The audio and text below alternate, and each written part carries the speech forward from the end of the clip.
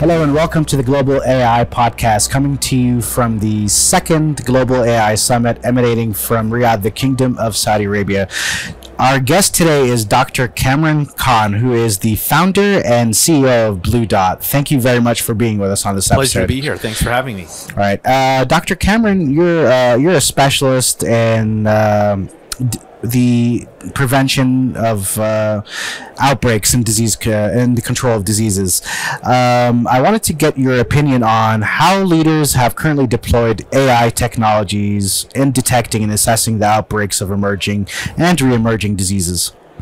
Yeah, well, first of all, let me just say, as you talked about emerging and re-emerging diseases, we are certainly seeing an acceleration in the number of outbreaks in the last 2 decades. Mm-hmm. Certainly the scale and the disruption of these outbreaks have become much more significant, culminating obviously in the COVID-19 pandemic. With respect to how we are detecting outbreaks earlier, and that is critical when you're dealing with an outbreak, time is absolutely everything. All right. And we know that official reports from public health agencies may not necessarily be the most timely. Okay. We may not get that information as quick as we would like. So AI can be used to actually be sourcing through hundreds of thousands of different online open source data that includes language and unstructured text in a variety of different languages. At Blue Dot, we're consuming hundreds of thousands of different articles every day in 65 languages, looking for early clues that there may be an outbreak occurring in a population. These come from unofficial and unverified sources, but they give us that early clue that there may be an outbreak taking place. In fact, this is actually how our system had picked up that there was this unusual respiratory illness circulating in Wuhan back in late December of 2019. Mm-hmm. So these are some of the techniques that we can use to quickly detect these signals. Mm-hmm. Okay, and how did you guys detect the coronavirus in Wuhan before it was officially basically communicated to the world? Yeah, so based on local communications and things that were available online, that people were informally talking about an unusual pneumonia that was circulating in Wuhan. Okay. And this had not been officially verified or reported by, the public health agencies or by the World Health Organization at the time. So we were able to detect that signal early on and know that something was taking place. We didn't know what it was due to, if it was from a coronavirus at that moment in time, but we had an early clue that this was an outbreak that demanded our attention, especially when we consider that in 2003, you may remember the first SARS outbreak happened in Guangdong province, just a short distance from Hubei province. So these are some early signals that we use to alert all of our partners and all of our clients and organizations we work with back on the morning of December 31st, 2019. Okay. And one of the themes for the Global AI Summit is AI Now, how artificial intelligence is currently helping the betterment of humanity. What are the best practices being used today to counter the spread of diseases around the world? Mm-hmm.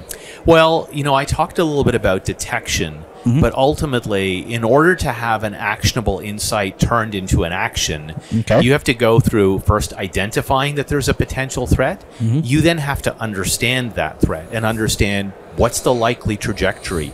Where is it likely to spread?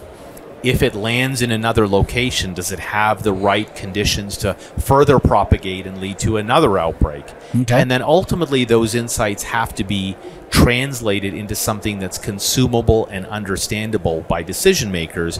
Because if we use all of this incredible technology to gain a few days and we squander it on the other end where those insights are not translated into actions, we haven't done ourselves any favors.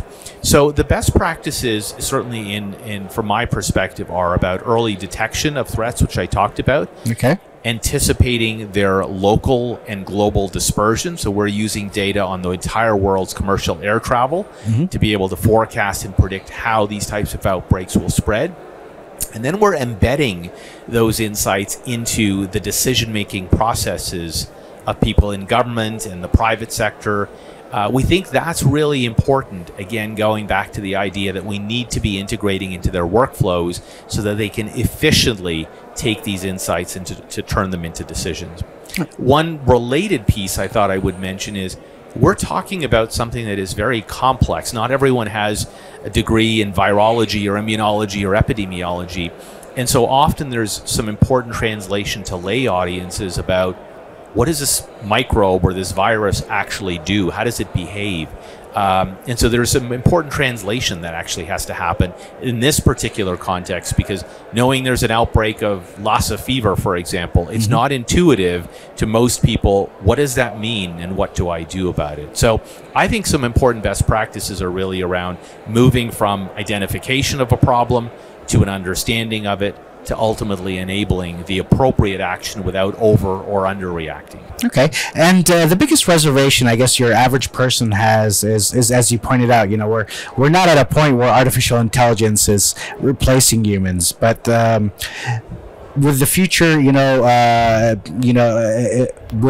with the future having more use of AI in certain industries and in certain work, how do we ensure that that humans aren't replaced to do tasks? How is artificial intelligence and basically your average human worker going to be in harmony together? The way I think about this is that everyone should be playing to their own strengths, which means machines can play to their strengths, but humans should play to theirs.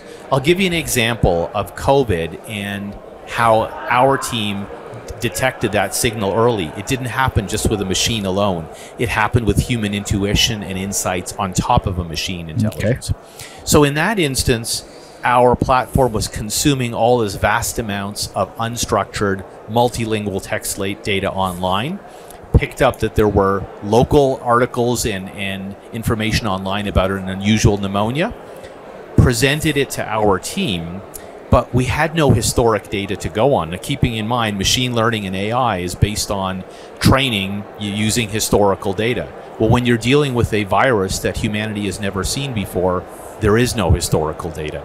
And so this is where we were able to rely on some of our historic knowledge of the SARS-CoV outbreak in 2003 and recognize that this actually had many of the raw ingredients to become a pandemic. But a machine alone would not have been able to tell us that, because we haven't had 10,000 outbreaks of SARS-CoV to be able to actually develop some of these capabilities. So I do think as we go forward, we will better understand that machines have certain strengths and humans have certain strengths. And the combined intelligence, we often think of it as augmented intelligence, is really going to help us make better decisions. So I do think less complex tasks will probably be replaced, things that you don't necessarily need a human brain to be able to focus on and work on, and it'll allow us to focus on more complex issues like what do we want to do with these insights versus where's the data, can we run the analysis and so forth. I think AI presents a lot of opportunities to get us to be focusing on higher order, more complex tasks versus ones that are much more simplified and repetitive that a machine can do a better job at. All right, and artificial intelligence plays a key role in in combating and preventing the spread of outbreaks and diseases. From your opinion and your background, how has artificial intelligence enabled Saudi's response plan for combating COVID and basically also facilitating Hajj, for example? I'm glad you mentioned the Hajj pilgrimage, because I think it's one of these perfect examples of a unique event that happens in the kingdom, which is every single year the world converges in Saudi Arabia and Mecca for the Hajj, and of course during Umrah at other times of the year. But it's a really interesting opportunity to be using these types of data and analytics to understand what types of infectious disease threats may be around the world. How might they potentially be introduced into a mass gathering where there's close proximity of potentially millions of people? But how do we use that to be able to protect the individual and also for the individuals to be able to protect the collective? Not only for the safety of those in the kingdom, but also the countries from which the pilgrims are coming from.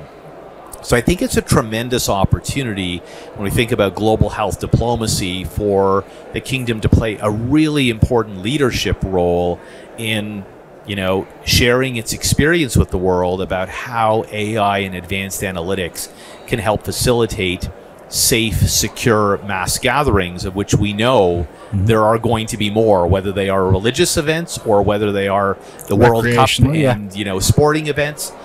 This is where the world is headed as we become more populated, more urbanized. So I think the kingdom can play a really, really important role that transcends just science and technology, but really goes much broader to global health diplomacy. So I think it's a phenomenal opportunity. Okay, and the global summit, the Global AI Summit, is bringing together innovators, decision makers, entrepreneurs, everybody under one roof, which is basically the biggest gathering for artificial intelligence. What are your thoughts about Sadaya and Saudi Arabia's efforts in holding this incubator think tank of this magnitude? Well, I think it's fantastic, and it's certainly something that for many of us for the last couple of years, we haven't been traveling very much for obvious reasons related to the pandemic. But there's so many important dimensions that need to be discussed. What's the leading edge of research and development? If we think of GPT-3 and language models, where are those potentially going to take us? How do we consider the ethical considerations? We can ask ourselves, can we do something? Should we do something? These are important discussions to have as well. And then we have policymakers and regulators thinking about how do we actually make use of this in a way that actually benefits society but does not create unintended harms. And then, of course, large corporations and businesses that really can talk about how they can scale the impact of these types of innovations to bring this type of positive effects to society. So I think this confluence of people with different skill sets has really created a very rich dialogue from my time here at the summit so far, and really address some of these really important issues that we need to work through. All right. And how is AI enabling innovation and containing outbreaks?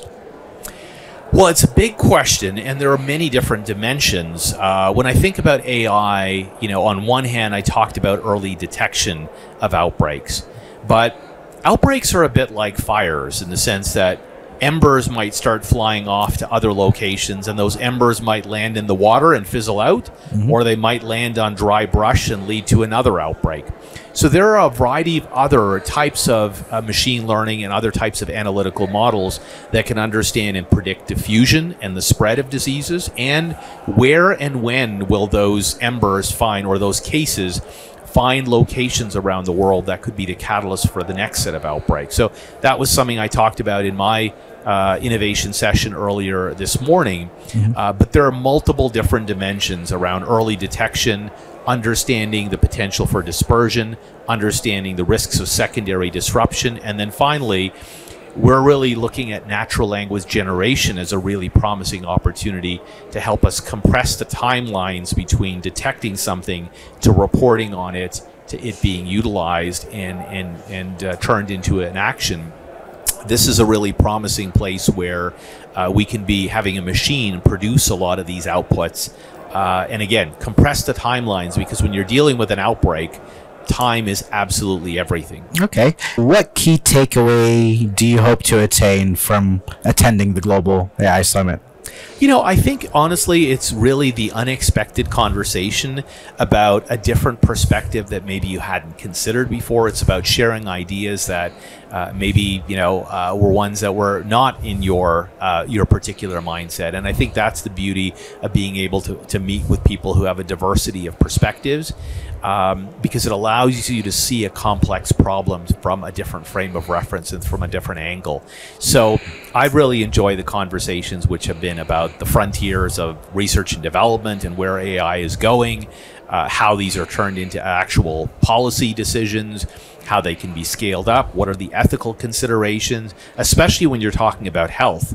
We have to be thinking about the do no harm principle. Is there bias being introduced? Is there equity in terms of how this type of technology is being made available, not only to those who have resources, but those who may have less resources but need these types of solutions as well. So I think for me, it's really about having that diverse set of conversations and perspectives that I didn't necessarily bring here, but I will take away with me. Okay. We'd like to thank you for taking the time to be with us, and we hope that you enjoy the rest of your days here at the Global AI Summit. And thank you for being on the show again. Yeah, thank you for having me. It's been a fantastic summit, so appreciate it. And that's all the time that we have for this episode. Tune in to our next episode for the Global AI Podcast. Our guest today was Dr. Kamran Khan, the founder and CEO of Blue Dot. Goodbye.